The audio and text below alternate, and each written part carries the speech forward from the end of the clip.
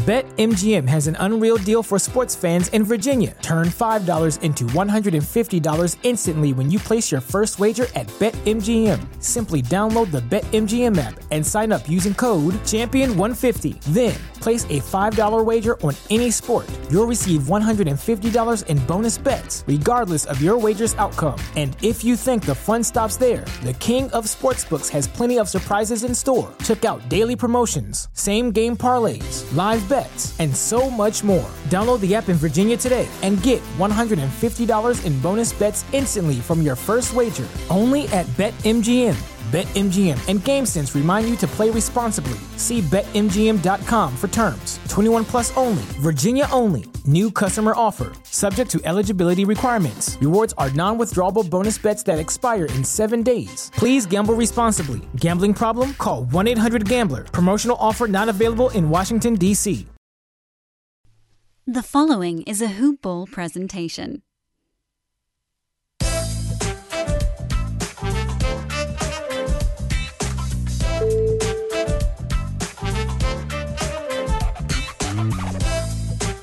Greetings, everyone, and welcome to episode 13 of the official Pelicans podcast of hoopball.com. We're providing in-flight insight for all Pela fans.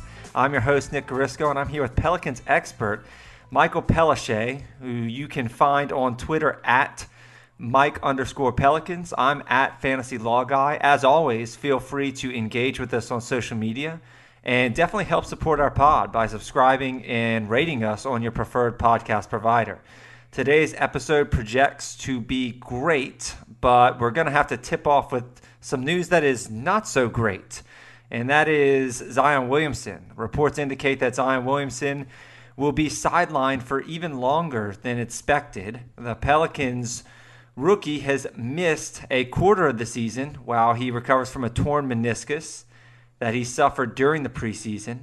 And he was initially slated to be out for the first 6 to 8 weeks of the season. But now the Pelicans have come out and said that they're being overly cautious and that they're waiting for him to hit certain metrics in terms of his conditioning and recovery before he's allowed to return. And then furthermore, on top of that, David Griffin said that Zion Williamson is very unlikely to play in back-to-back games when he returns to action. So he was expected to return in mid-December initially. That was the timetable. Now it's looking like the best case is early January.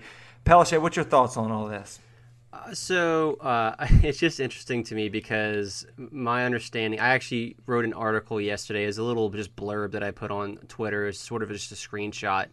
And some of the points that that I made, David Griffin addressed on TV. I don't know if any of those were mine. Really? Yeah, I don't know if any of those were mine. I don't know if he's just responding to, because this is not just me talking about this, but my argument is this. Okay, so and I want to get into an argument with you about it because I know you had a difference of opinion, and I think it's going to be a good conversation.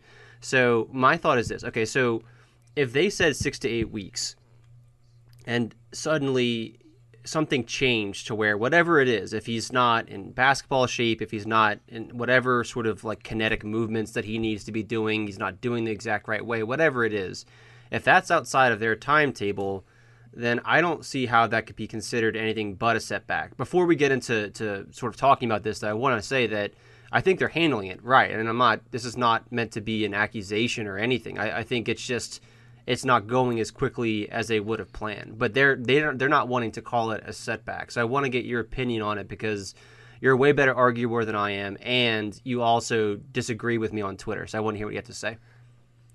I do disagree with the term setback. But first of all, the piece that you wrote was actually the best thing out there. And as I've already plugged you already on this show, at Mike_Pelicans, for anyone who wants to go read that post, it's the best post on this entire situation because I think it goes into a lot of detail about looking at it from multiple different angles.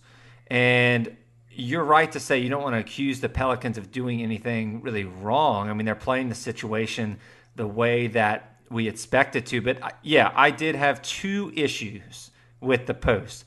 The first issue is that I did agree with Schmidt, who made the original comment. I did agree that it is not a setback merely because he's not hitting his timetable. I see setback as more of a medical term, kind of implying that there was either a re-injury of some type or some type of complication that caused him not to hit his timeline. I don't see it as, it's just taking, for in this case, it sounds like he's just taking a slower time than expected to recover. I don't really see that as a setback, because I see the word setback as more of something literal that actually sets him back, like an actual event that sets him back. See, the way I see it is we're literally setting a timeline back, right? So like that's the way that you're focused on the time. Exactly, and I think that's maybe we might be agreeing. Damn it, because I was actually really excited about arguing with you, but I would say that I think that, look, first of all, this season where we've lost 7 in a row, we don't need to be rushing Zion back, and I don't care if it takes 12 weeks to get him right.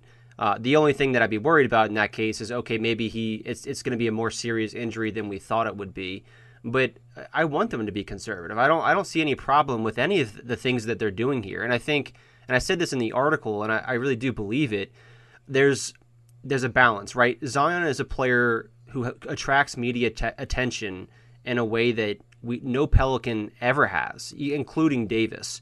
So with that in mind, every single thing, there's already been narratives about his weight, about his ability to stay healthy. People love to go way off the rails with those kind of conversations. So True. With that in mind... And this isn't helping. No, it's not helping. But I also think if, let's just pretend, if the Pelicans aren't necessarily giving us all of the information as it's happening, if they're delaying it or trying to control the message, I don't see it as them being dishonest with us.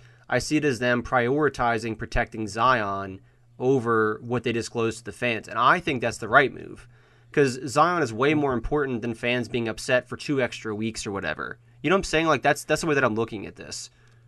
Right. And I have no issues with the Pelicans being cautious. The 2 parts that I disagree on were terminology that you used. The first one was setback, and the second one was the word surprise. I didn't like the idea that it was surprising news. And this is the part, I mean, you said maybe we end up agreeing, but I think we'll disagree on this part.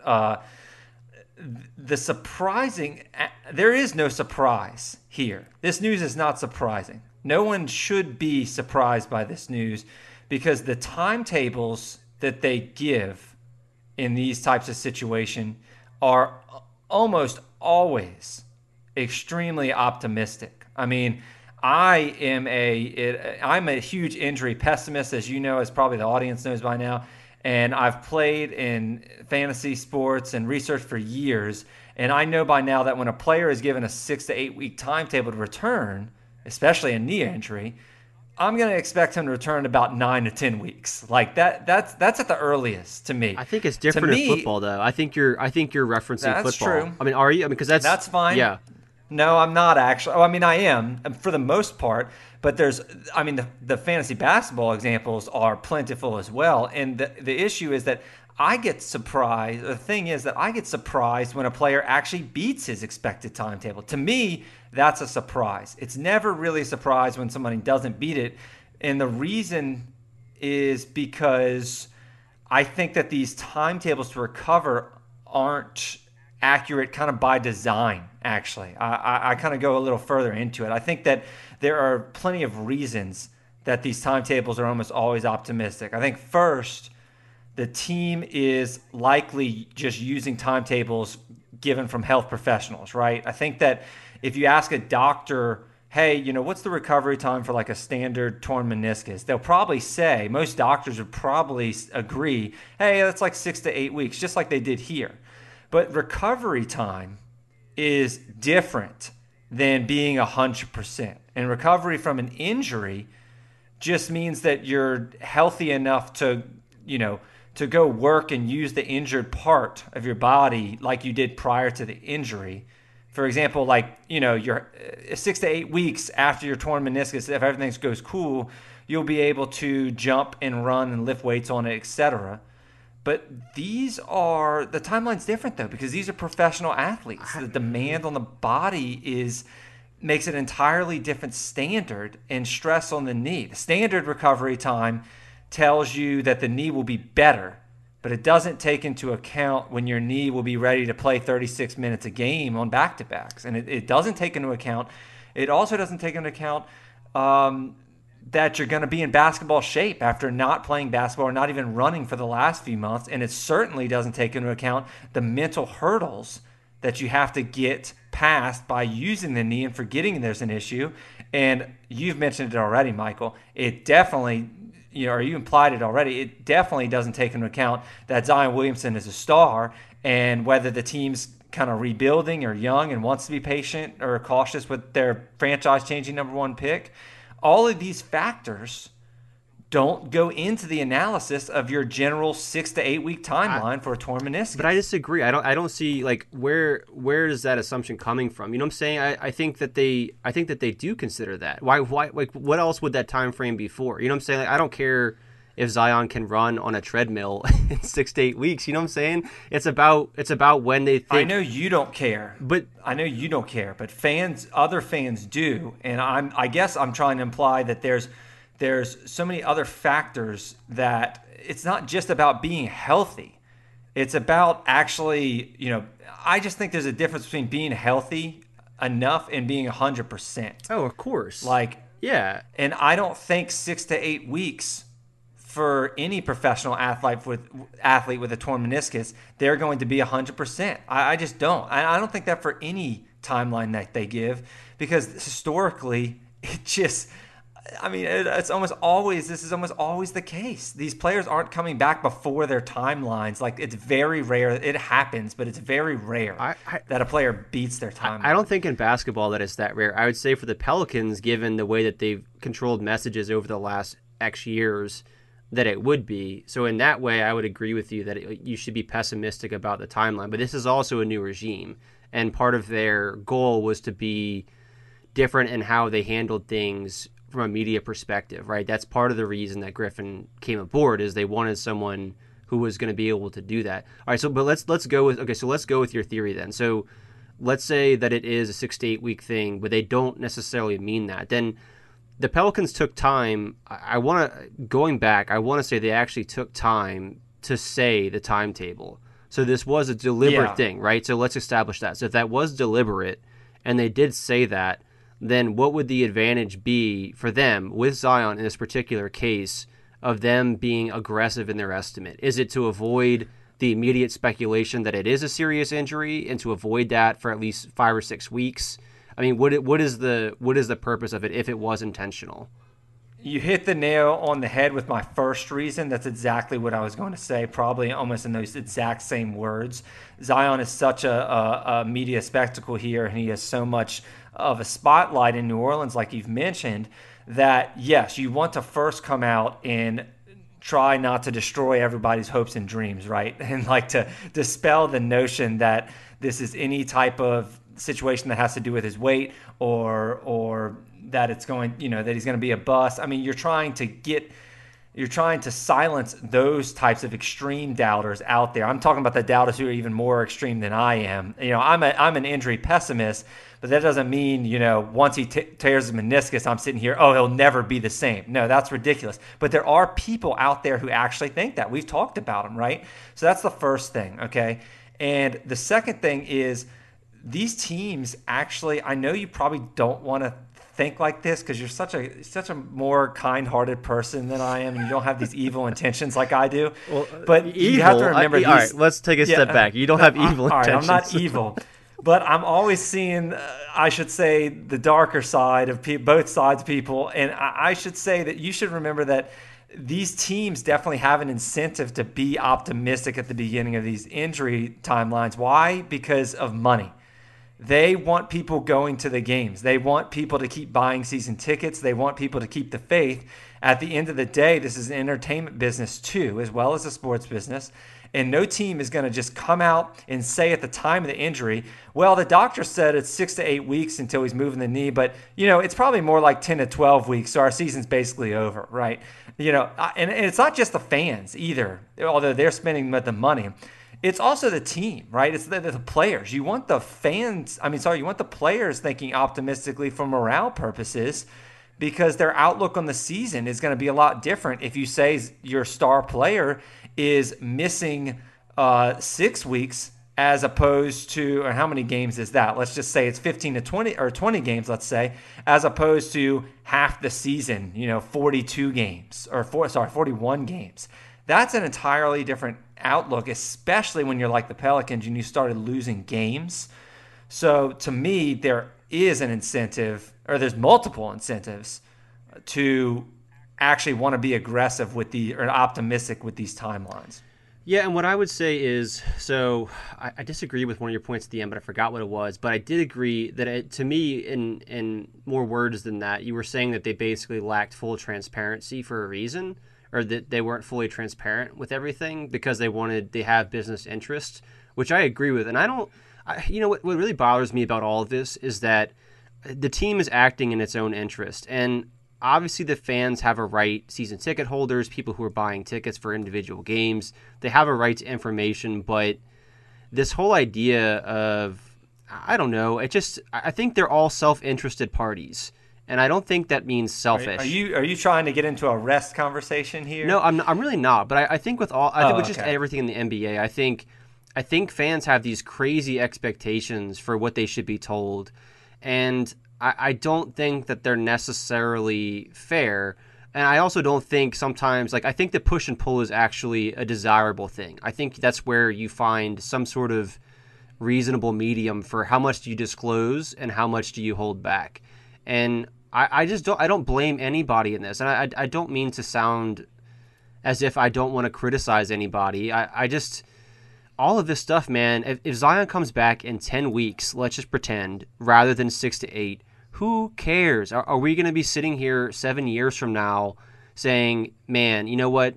Zion's had a great career, but he really missed those 2 weeks in December in his rookie year. In the long run, people don't care, but in the short term, they do. This season mattered to people going in. I agree, but I think the best interest of the fans, even the ones who might be upset, is a long-term thing. I mean, there are all kinds of studies about how pushing back gratification, the people who can do that are more successful, right? And that's not necessarily exactly what we're talking about here, but in terms of, who cares if people are upset for 2 weeks? I'm sorry, I'm a fan to some extent too, and I look, you got to do what's right for Zion, and what's right for Zion is unequivocally what is right for our franchise.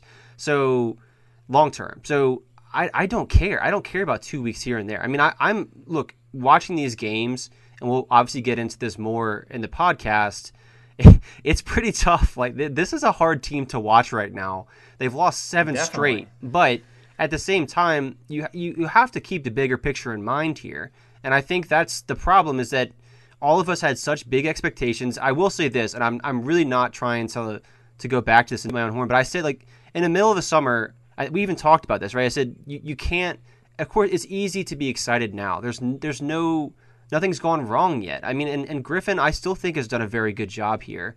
But all of this sort of excitement as if everything is perfect and whatever, inevitably things were going to happen. And I think the problem is when you get unreasonably excited at the front end of this stuff, it just leads to this ridiculous crash when expectations don't meet reality. And so speaking, go ahead. No, I think that's a good transition because I always forgot what I was going to say anyway. So great.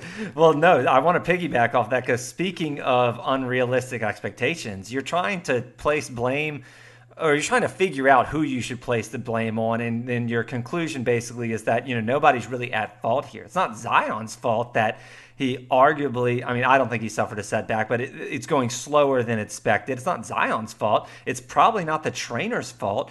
I don't think I've already established that. I don't think it's the doctor's fault I don't think they misdiagnosed him. I just think that it doesn't take a lot of things into account, and people should be looking more on the back end of those timetables, or even if you're like me, even extending 2 weeks beyond those. That's kind of my rule of thumb, is that they give me a 6 to 8 week timetable. I'm like, okay, I'll expect him back in the game, healthy in the game, playing normal minutes in about 10 weeks, if they give me 6 to 8 weeks. But if you're a sports fan and you want to place blame on somebody, I'm going to go ahead and place the blame on the common fan. I mean, I'm not afraid to do that. I think if you're a sports fan, or especially if you play fantasy sports and you're optimistic about these injuries and you kind of don't assume the worst, then I think you're bound to get burned, like you're just talking about. I think that you're bound to be disappointed.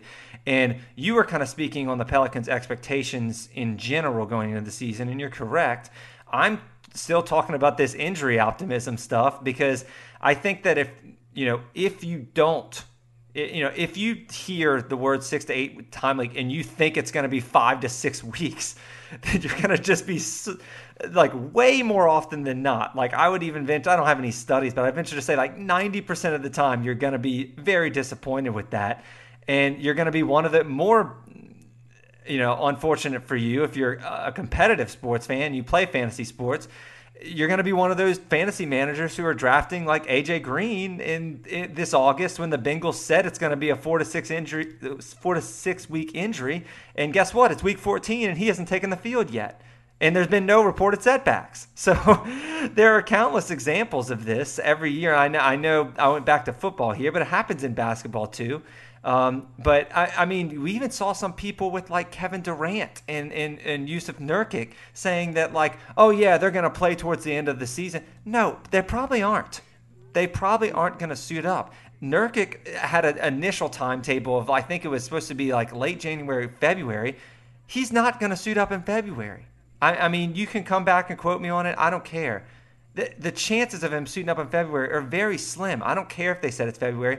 This is a massive broken leg this guy's coming through. And the Blazers, are not that great. There's so many different variables to come in. And it's just another example of a timetable not being, you need to take the latter end. And all these people, it frustrates me because all these people, especially these fantasy experts even, are like, oh man, this is so unlucky. He was supposed to come back and, come on. And they're like, how was I supposed to know he was going to miss the whole year? I'm so unlucky. No, you weren't unlucky. You were just kind of blissfully ignorant. You were just kind of blindly optimistic, I guess is what I should say. And I said on this podcast, and again, I won't try to toot my own horn here, but this is obviously something I'm very passionate about, this injury pessimism stuff. And I said on this podcast multiple times that I'm not expecting Zion back in December. Everyone's saying he's coming back in December, but I'm not expecting it back. I'm expecting January 1st. That was the date I keep using. And I might even be too optimistic with that now. I mean, I hate to be right about this kind of thing, but that January 1st, my prediction is actually, too optimistic. I don't think he's going to be back January 1st.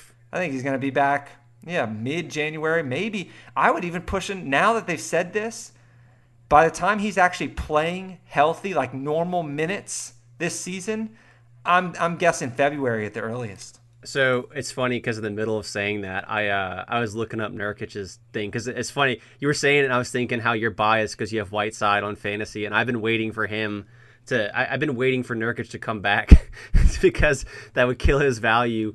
And I just looked up Nurkic news, and it just ties in well.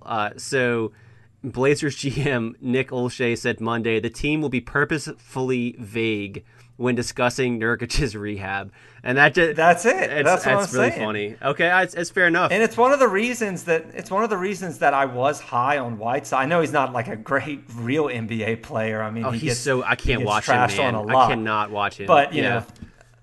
That's a whole nother discussion about fantasy stats being different than what. He's an annoyance to watch by any person who respects the actual game of basketball.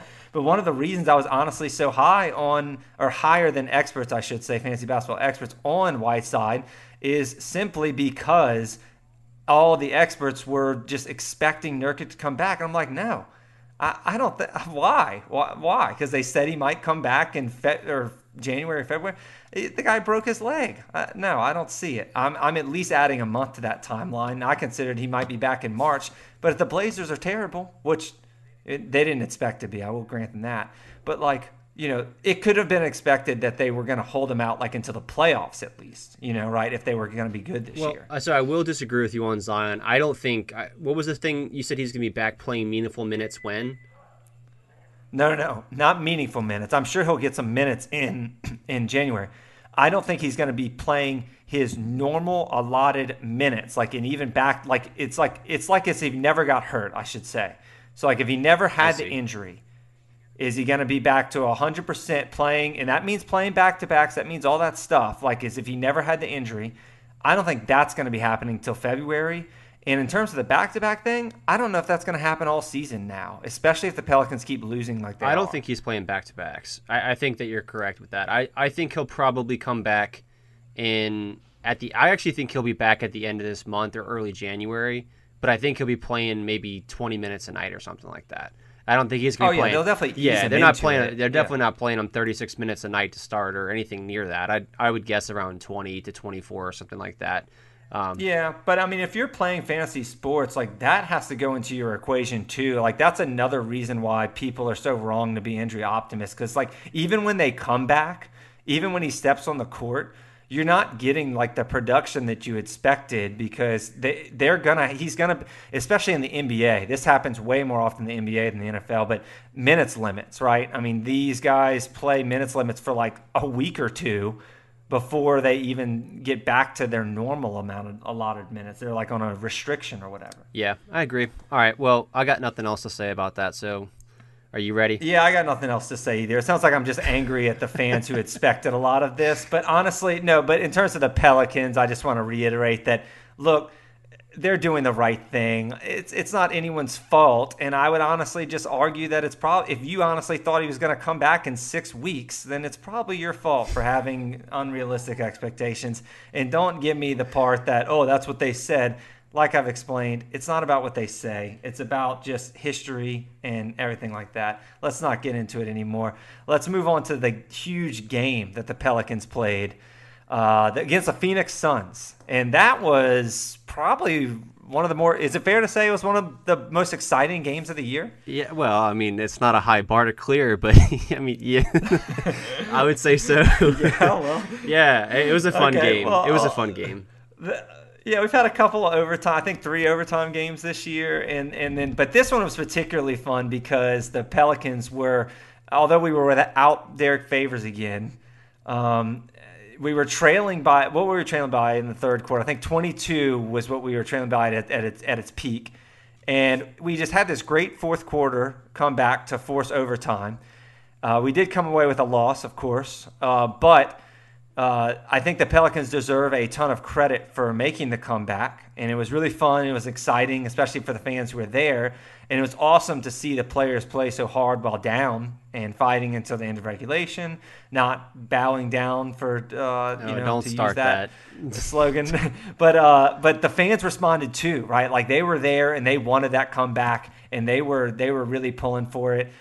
But the fact of the matter, they once again could not close out the game. So, Michael, what did you think of the finish of the game, and what did you think of the comeback? All right. This is where I like comebacks. Comebacks are fun. I think the end result is – it's not like the end is all that matters, but I don't put any more important – I think okay, let me take a step back. I thought this was a moment where there's a real opportunity for some momentum. And I mean in the season, not in the individual game, because you could tell they really wanted that comeback. And yes, it really sucks because at the end of all this, Brandon Ingram had a chance to win the game. It was a reasonably good shot. He didn't make it, and the Pelicans lost. And I'm not calling out Ingram. What I'm trying to say here is that what sucks about it is that if that shot had gone in, the story that people will be saying is so much different from the story that they're probably saying today. I haven't been on Twitter a whole lot today. It had the feel that it was going to be a potential season changer. Not like okay, yeah, if we would have won this game, we would have made the playoff. No, but it had the feel that it could have turned some things around, like mentality-wise. You know, I agree, and that's what kind of sucked about it, because I thought the comeback was really good. It's not ideal that we let them go up by 20 in the third quarter, especially when I felt like that was a game we really could have won. And I don't think they matched up particularly well. I will say this. I want to shout out Kelly Oubre. That guy is a monster. And he's not an amazing player or anything like that, so I guess I should probably take a step back. I thought Kelly Oubre, just something about watching that guy play, I just really, really like. I think he's just gritty, and man, it's just both sides of the ball. I mean, he's such tenacious. a good defensive player. I mean, he is fun to watch, and he's very underrated. A lot of people don't really even know much about him or who he is. And very underrated player. Obviously, Booker had a fantastic game as well, and he was. I don't want to say he was cold coming into the game, but I would say his usage was a little down, and he wasn't, putting up at least in terms of points, which is mainly what he's known for, wasn't putting up the points that he normally does. What's one of the reasons that you think Booker was able to get hot in this game? I think he's just someone who, if Booker goes off, there really is not a lot you can do to stop him. I mean, there were certainly times during that game, and I wasn't watching Booker exclusively, but when I was, there were a few times that I keyed in on Drew on him, and they were just doing whatever they could when Drew was on Booker to get Drew off of Booker. So setting whatever screen they had to just to get another matchup, because that Drew is the person that he is on defense. I mean, it's hard to say that when Booker scored 44. I can't remember exactly how long Drew was on him, but to be frank, I think that when Booker's hot, you're not stopping him, and that's the kind of player he is, because he's a shot maker. Like I try to differentiate between different types of scorers, and I think you can do things to limit some guys, and then some guys, even if they're not, let's just pretend Booker's the 10th best scorer in the league. I'm just throwing a number out there. There might be people who are better scorers than him who you can stop more than Booker when he gets hot. There's some people when they get hot, you just cannot defend him. And I think Booker's kind of one of those. I mean, Booker scored 70-something points a few years ago. And that was before he was actually that great of a player. I mean, Booker just knows how to score. And if Booker's got it going on a given night, I just don't think there's much you can do unless you have a couple guys. Because even if you have someone like Drew, who is at any given moment defending him well, with screens, that's what you can do. Is even if you can navigate screens extremely well, I think there's so many things that you can do to get the guy that you don't want defending Booker off of him. And so, he was playing point guard a lot last night too. I don't know if that really affected anything, but he was whenever Rubio was out. I mean, they were usually looking to him as the point guard. Yeah, and I think where we lost the game. I mean, I don't know. Defense is just terrible. It's not good. And it's a very simplistic take. It really is. It doesn't take a genius to figure out that our defense sucks. It's just hard, man. Just look at the final score of the game. Yeah. I mean, but like even with the score though, like you're looking at plus overtime and the fact that we run a higher pace. I mean, it's going to be inflated somewhat. I mean, even if it's not 139 points, it might be 120 or whatever. It's still a lot. It's going to be a lot. No matter what stat or metric you look at, our defense is one of the worst in the leagues. I mean, pretty much all categories. Correct me if I'm wrong. It's pretty bad. It's been abysmal. And I think it's gotten better. I actually graphed it yesterday or the day before, and I think it's got. Hold on. Actually, I think it might be getting worse. I have to go back and see it. But I mean, I think one of the things that bothered me the most, and this is partially because we don't have Favors in there, but man, like we cannot get a defensive rebound when we need one to save our freaking lives. It's ridiculous. Like it was some point at the end of that game in the fourth quarter where I want to say they got 3 shots or 4 shots in the same possession because we couldn't rebound the damn ball. Oubre. Yeah. I mean, you should not let the opposing team's small forward have 14 or 15 rebounds or whatever he ended up having. And Derek Favors being out, of course, but they were missing Aaron Baines and obviously DeAndre Ayton as well for the suspension. So both teams were missing front court pieces. But here's the question I want to hone in on, because I think so many Pella fans are wondering out there, like, Michael, what do you think? This is a recurring theme, right? This not being able to close at the end of games, and we've attributed it to youth, we've attributed it to injuries, blah, blah, blah, of course. But this is the theme, other than injuries, this is the theme of the season, is not being able to close out late games. Now, we had a great fourth quarter, no taking away from that. But again, when it mattered most, we weren't able to come away with the win. Here's my question, what is something that you think the Pelicans need to do differently, or what's something that they are not really particularly executing on late in the fourth? This is, I hate this kind of analysis. I hate talking about clutch stuff because in reality, winning has a lot more to do with the other three quarters than it does with the clutch time. But yeah, we shouldn't have let him go up 22. Right. But it is a recurring theme. So look, forgive me for asking. No, it's not a problem. And I think we were having this conversation in the group chat yesterday, and I mean this when I say it. I really don't think we have – I think Ingram is the closest thing we have to someone that I trust to close games. But I don't necessarily trust Ingram to close games while still incorporating his teammates. And I'm not saying he's salvage. I think Ingram's been great this year. I'm really excited about him in the future. I don't think Drew is that guy. They're just – the way that he makes decisions at the end of the game, I just don't think is the way that you want someone – to close games. And I don't mean that to say that every single team has that, but I think I hate taking this on a tangent again, but I think there are certain players who are really smart and overthink things. I think that Drew is one of those players. I think there are certain players that they might be very instinctive and see the game very quickly and well that way, but maybe aren't as smart as the players like Drew. And I think those are the kind of players to some extent that I want making decisions at the end of the game. And I know that sounds kind of weird to say, but I think you need someone who just has some sort of irrational confidence in himself to a degree that almost seems unhealthy. Does that make sense? No, it makes sense.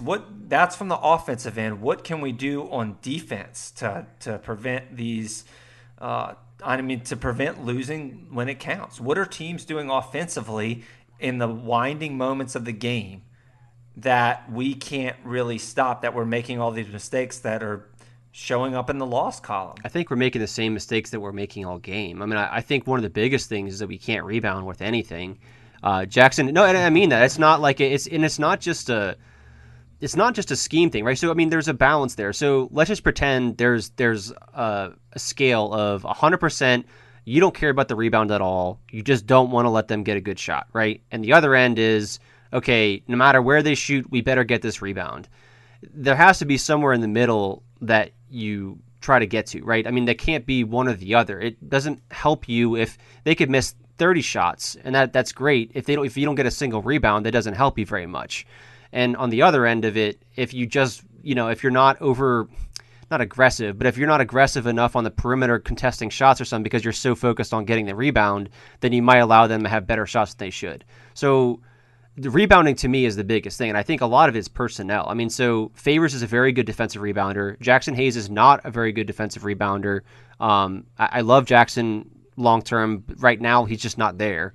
He had one defensive rebound in last night's game. He had a couple offensive rebounds, but one defensive rebound, and he played a boatload of minutes. Yeah, too. and I don't mean to. It's not. He played through 32. It says 32.8 minutes is the thing that I'm looking at right now. So that's crazy. I mean, and I think part of it too is, again, it's positional too, right? So I mean, if Jackson Hayes is in a pick and roll, defending a pick and roll, and he has to step out to the perimeter, let's just say someone like Booker's got the ball, then that means that he's probably not getting the rebound if Booker's shooting that ball, if he gets switched on to Booker or whatever it is. So it can't just be as simple as saying he's not getting rebounds. But I think collectively, I mean, we've had rebounding issues all season. I think they've addressed some of it by changing how they defend when they're on pick and roll coverages. They're dropping the big back more and allowing him to be closer to the rim.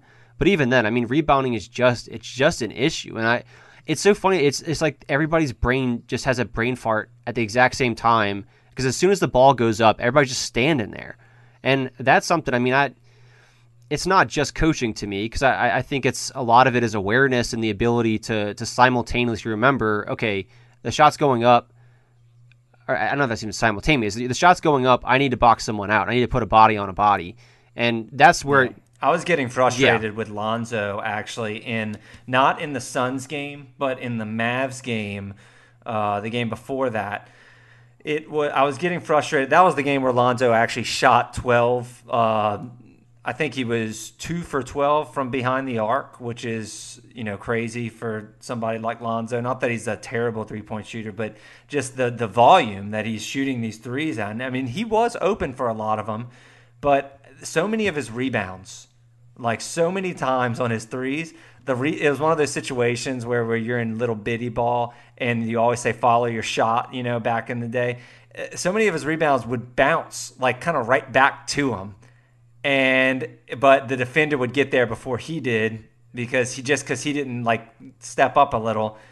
And he started realizing it, actually. It's like got to the point where like midway through it happened like 2 or 3 times. And then midway through the Mavs game, he actually started following his shots, which I thought, like, even after he shot him, which is usually a bad sign because it usually means the player thinks he's going to miss.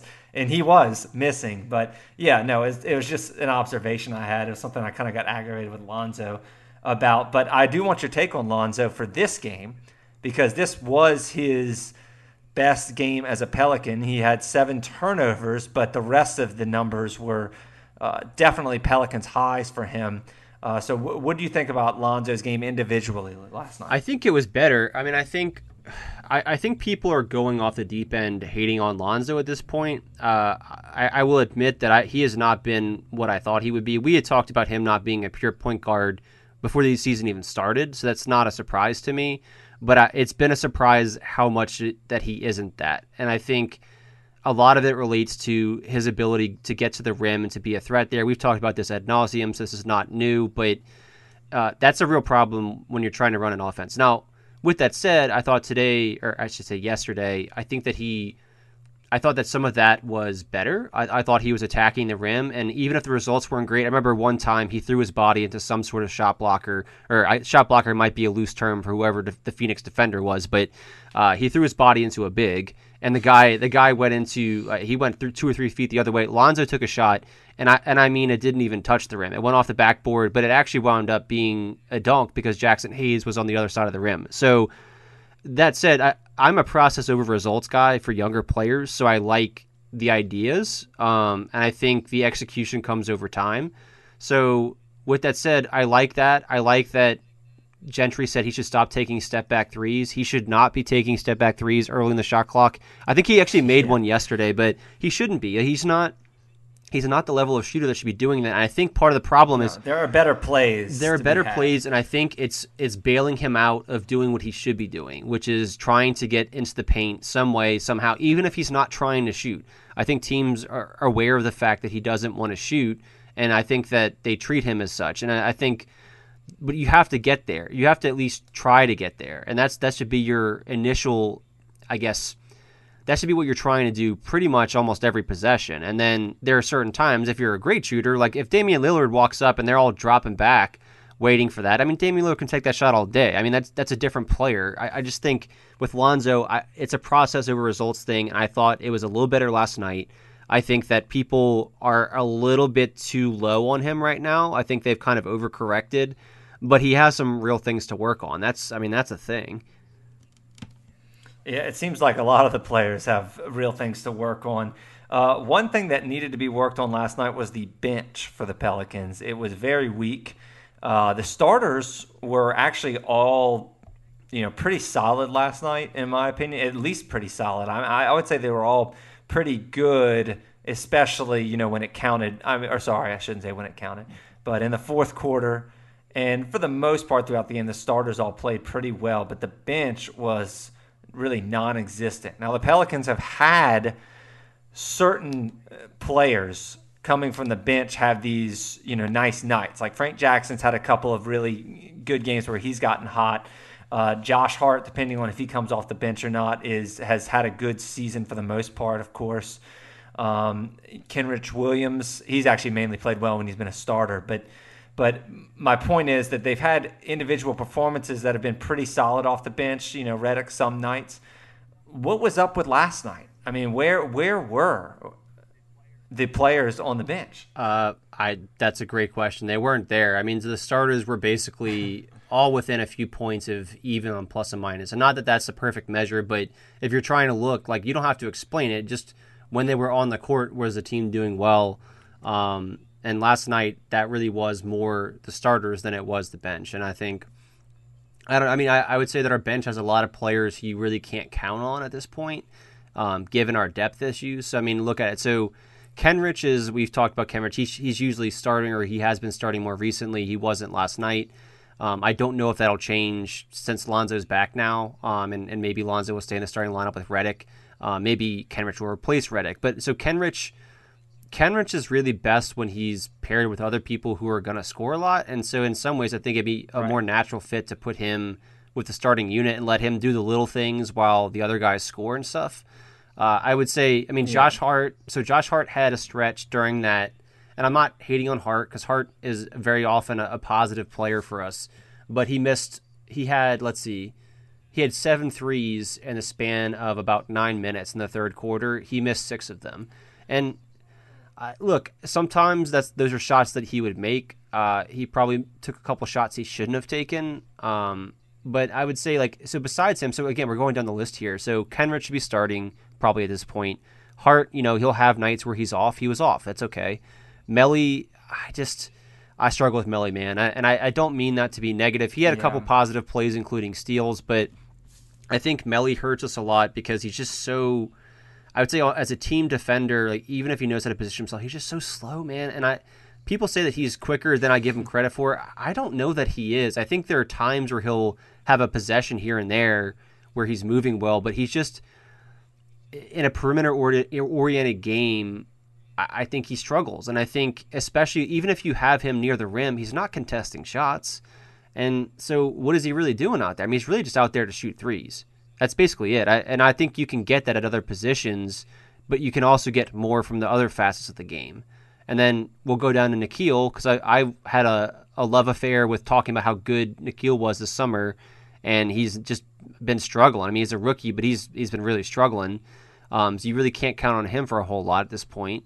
And then Frank Jackson, who's more or less been out of the lineup. So what is there to get excited about right now? Not a lot. Yeah. And each one more didn't even play.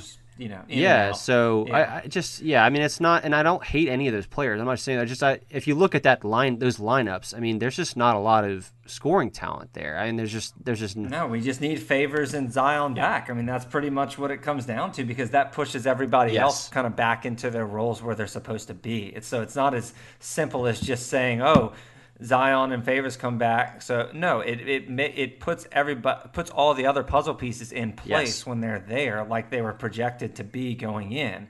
And so especially Favors. Look, I get Zion's going to be out a while, January, February, who knows? But Favors had his mother pass. It's an unfortunate situation, of course. But I'm hoping that he'll be able to return to play, sometime this week.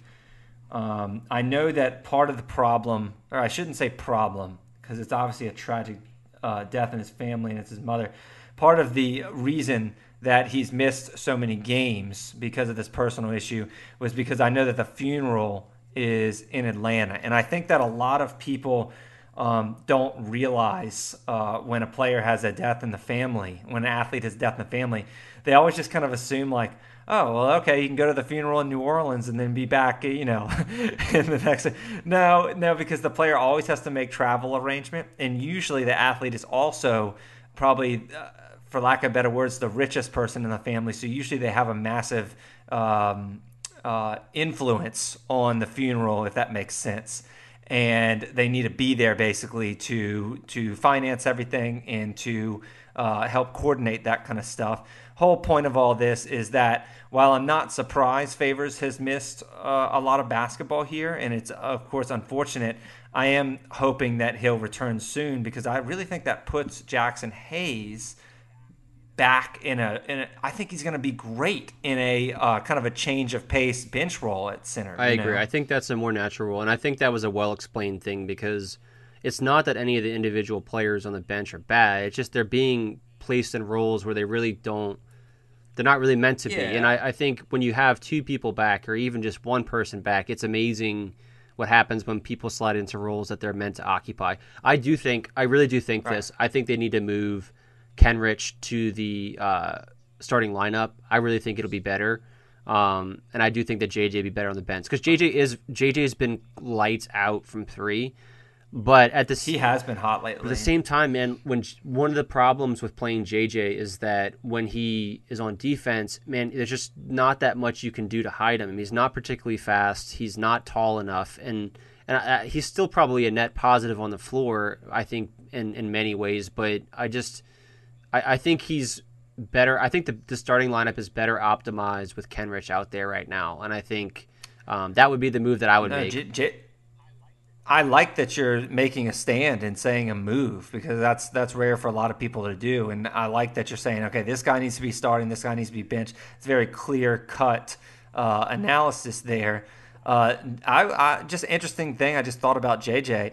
Is he the only player that, you know how we acquired all these new players? Yeah. I mean, I think only I forgot the stat there, but I think only 8 of our, what are we rostering, like? Well, it's 15 total, but then you had the 3 15. two-way players. I think it was 6. I think it was 6 out of 15 players were Pelicans last year. So we obviously acquired like 9 or 10 different players here.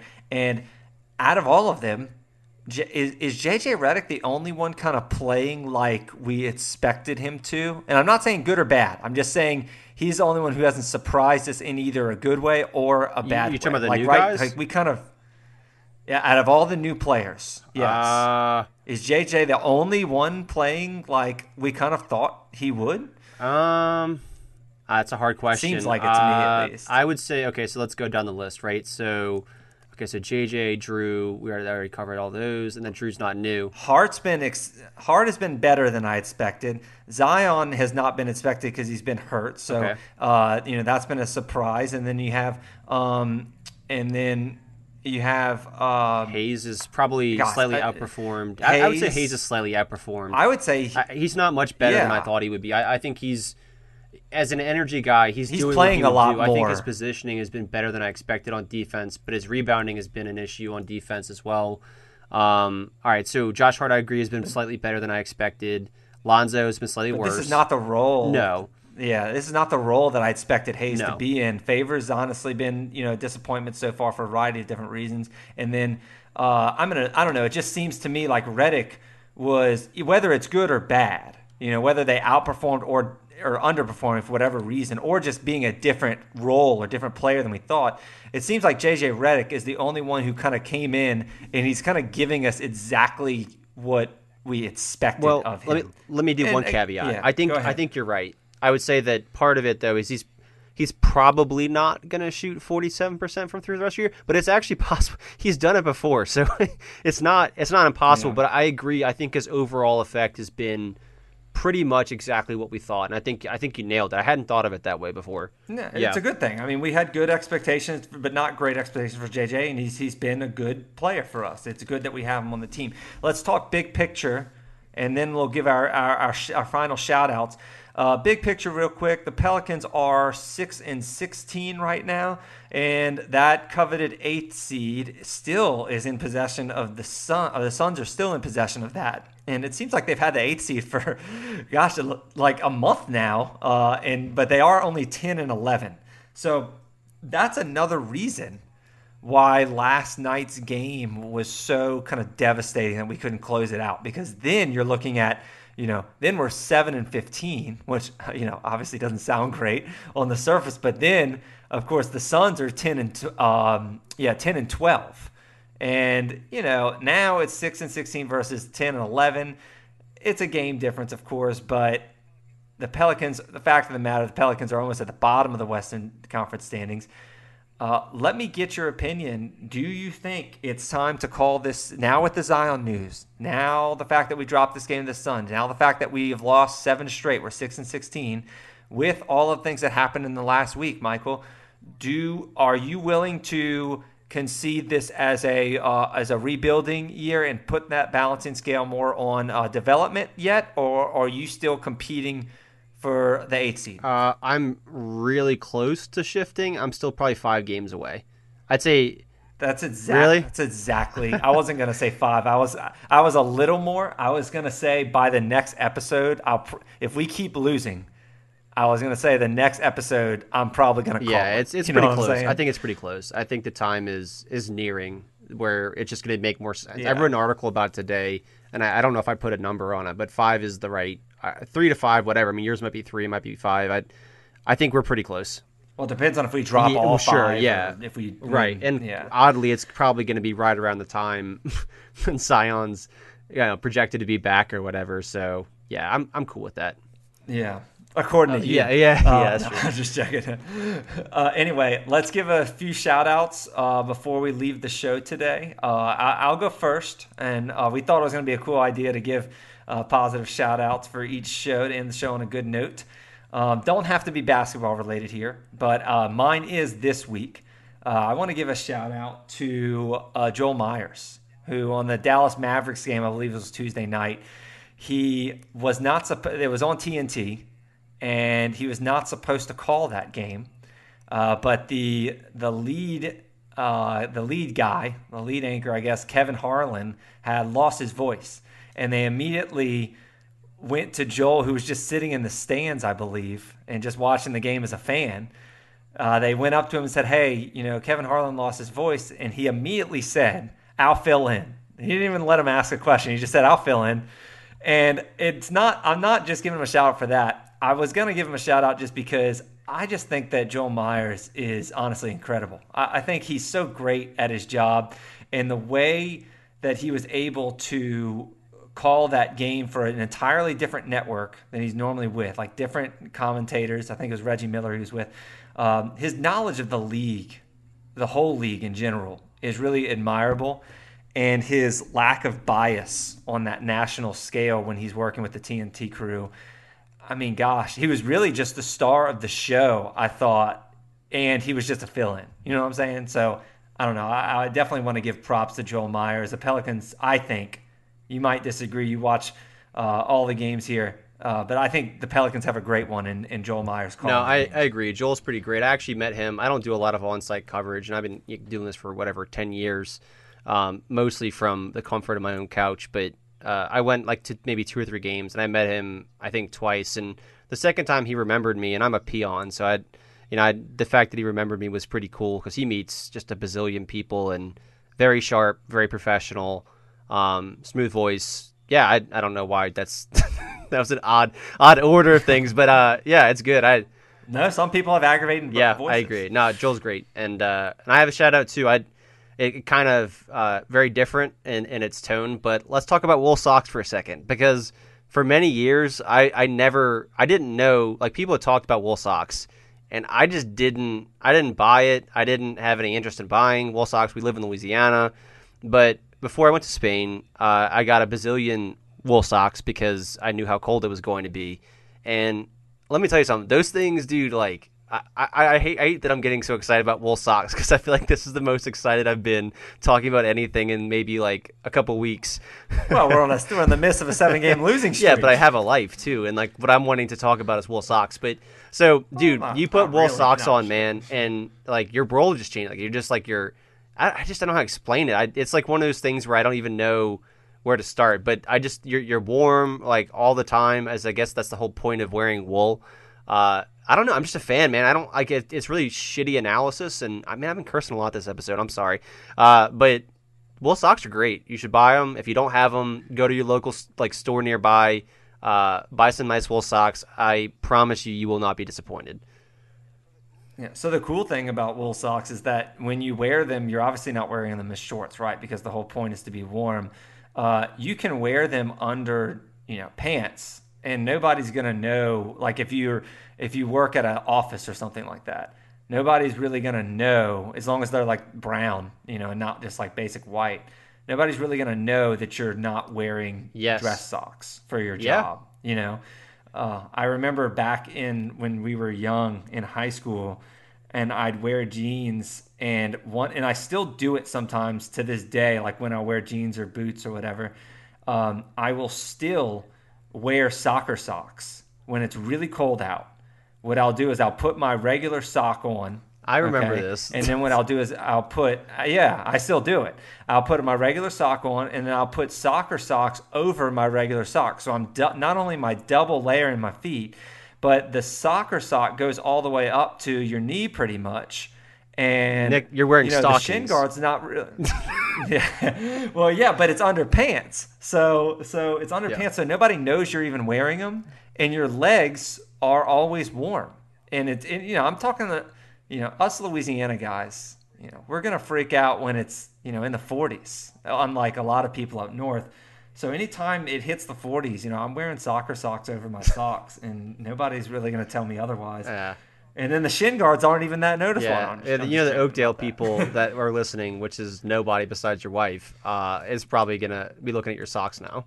But well, they don't play soccer here, so they don't have soccer socks. So all right, one more thing. One more thing before we close. Go ahead. I want to get your opinion because after one of the recent losses, I think it was the Mavs. I think maybe Mason tweeted something about, do you have anything you're angry about? And I started tweeting a bunch of random things because I was just being stupid that night. And I asked him a question that's really near and dear to my heart. I said, "Do you like olive, or why are olives on so many things? They're not good." And I want to get your take. Do you like olives? Wait, are you team? No, I'm team olive, against olives, obviously. Okay. What kind of person do you think I am? Honestly, I don't think I don't have a massive preference either way, but I will agree. I'm gonna go with you because I'm gonna go ahead and agree. I don't get the obsession about olives. Yeah. I don't get, not that it's like an obsession. I don't get why people even eat them. I don't know. It's not that I hate them. I just don't think they're necessary, I guess. So I guess I'm on team no olive because I would never have I had a meal and be like, what would be great with this? Some olives. Right. I've never said that in my life. Never thought about it in my life. Again, if you forced me to eat an olive, I wouldn't spit it out. It's okay. So I'm not anti-olive, but I'm definitely anti, olives are necessary on anything. I think that what they do is they ruin perfectly good things. I think the problem with an olive is it's something that when you put it in something else, it takes over. It's an alpha dog, and it might not be the right alpha dog for your meal. And I think that's the problem, is it can't just be there and be a role player. It has to be the center of everything, and that's my problem with it. It's to me, and this is perfect analogy for right now. Not perfect. I hope it's good. I think that the olive is like the Carmelo Anthony of NBA offenses. I do. Right. So when you stick them into the Trailblazers, you're changing your whole team dynamic. Yeah, and maybe this would have been a better thing maybe a year ago because I think Melo is supposed to be playing pretty well right now. But that's the problem with olives in my mind. Yeah, they definitely. Yeah, I guess I was wrong to say that I didn't really notice them. I mean, they're definitely noticeable taste. I don't really care for them, I guess is the best way to say it. It reminds me of, and now we're in a food discussion here, but it reminds me of when, how there's certain meals that people eat and they need to be covered in butter and salt to be right, good. Because they're not decent. Good. So I know I'm going to get a lot of flack on this for all the Pella fans and NOLA people listening, but crab is one of these things where it's crab. And it's just I eat crab and people dip crab and, whatever. And, sometimes crab's served in, sauteed crab, it's served in butter and that stuff. Yeah, it's good then. But me eating just a normal crab without any seasoning or anything like that or butter, I'm just this doesn't really taste what do you anything. Eat without any seasoning or butter, period? Well, that's a good that's crab. Fair, I cannot stand with you on this, but yeah, the stuff that needs to be coated in other stuff, I should say, yes, is probably a little overrated. And whereas I'm going to take the olive step even further, if you are team olive, and you need olives on something, because olives are so overpowering, the thing you're eating is probably not that good. You know what I'm saying? I agree guess with that. was kind of my whole point. I didn't love my analogy. Going back, I think it's not as good. But I do think that olives are an alpha scorer on the wrong team, and I will stick with that. So maybe not Melo, but maybe someone else. And that's the last thing I have to say about all this. That is the last thing we have to say. So that's going to wrap up olives. This week's food podcast. Pelicans podcast here. Thank you so much for tuning in to the Pelicans cast, the official Pelicans podcast for hoopball.com. You can check hoopball.com for any of your NBA and fantasy basketball needs. Please give us a 5-star rating if you decently enjoyed this show today on iTunes or whatever your preferred podcast provider is. That is it. We'll see you next Friday. All right, stop.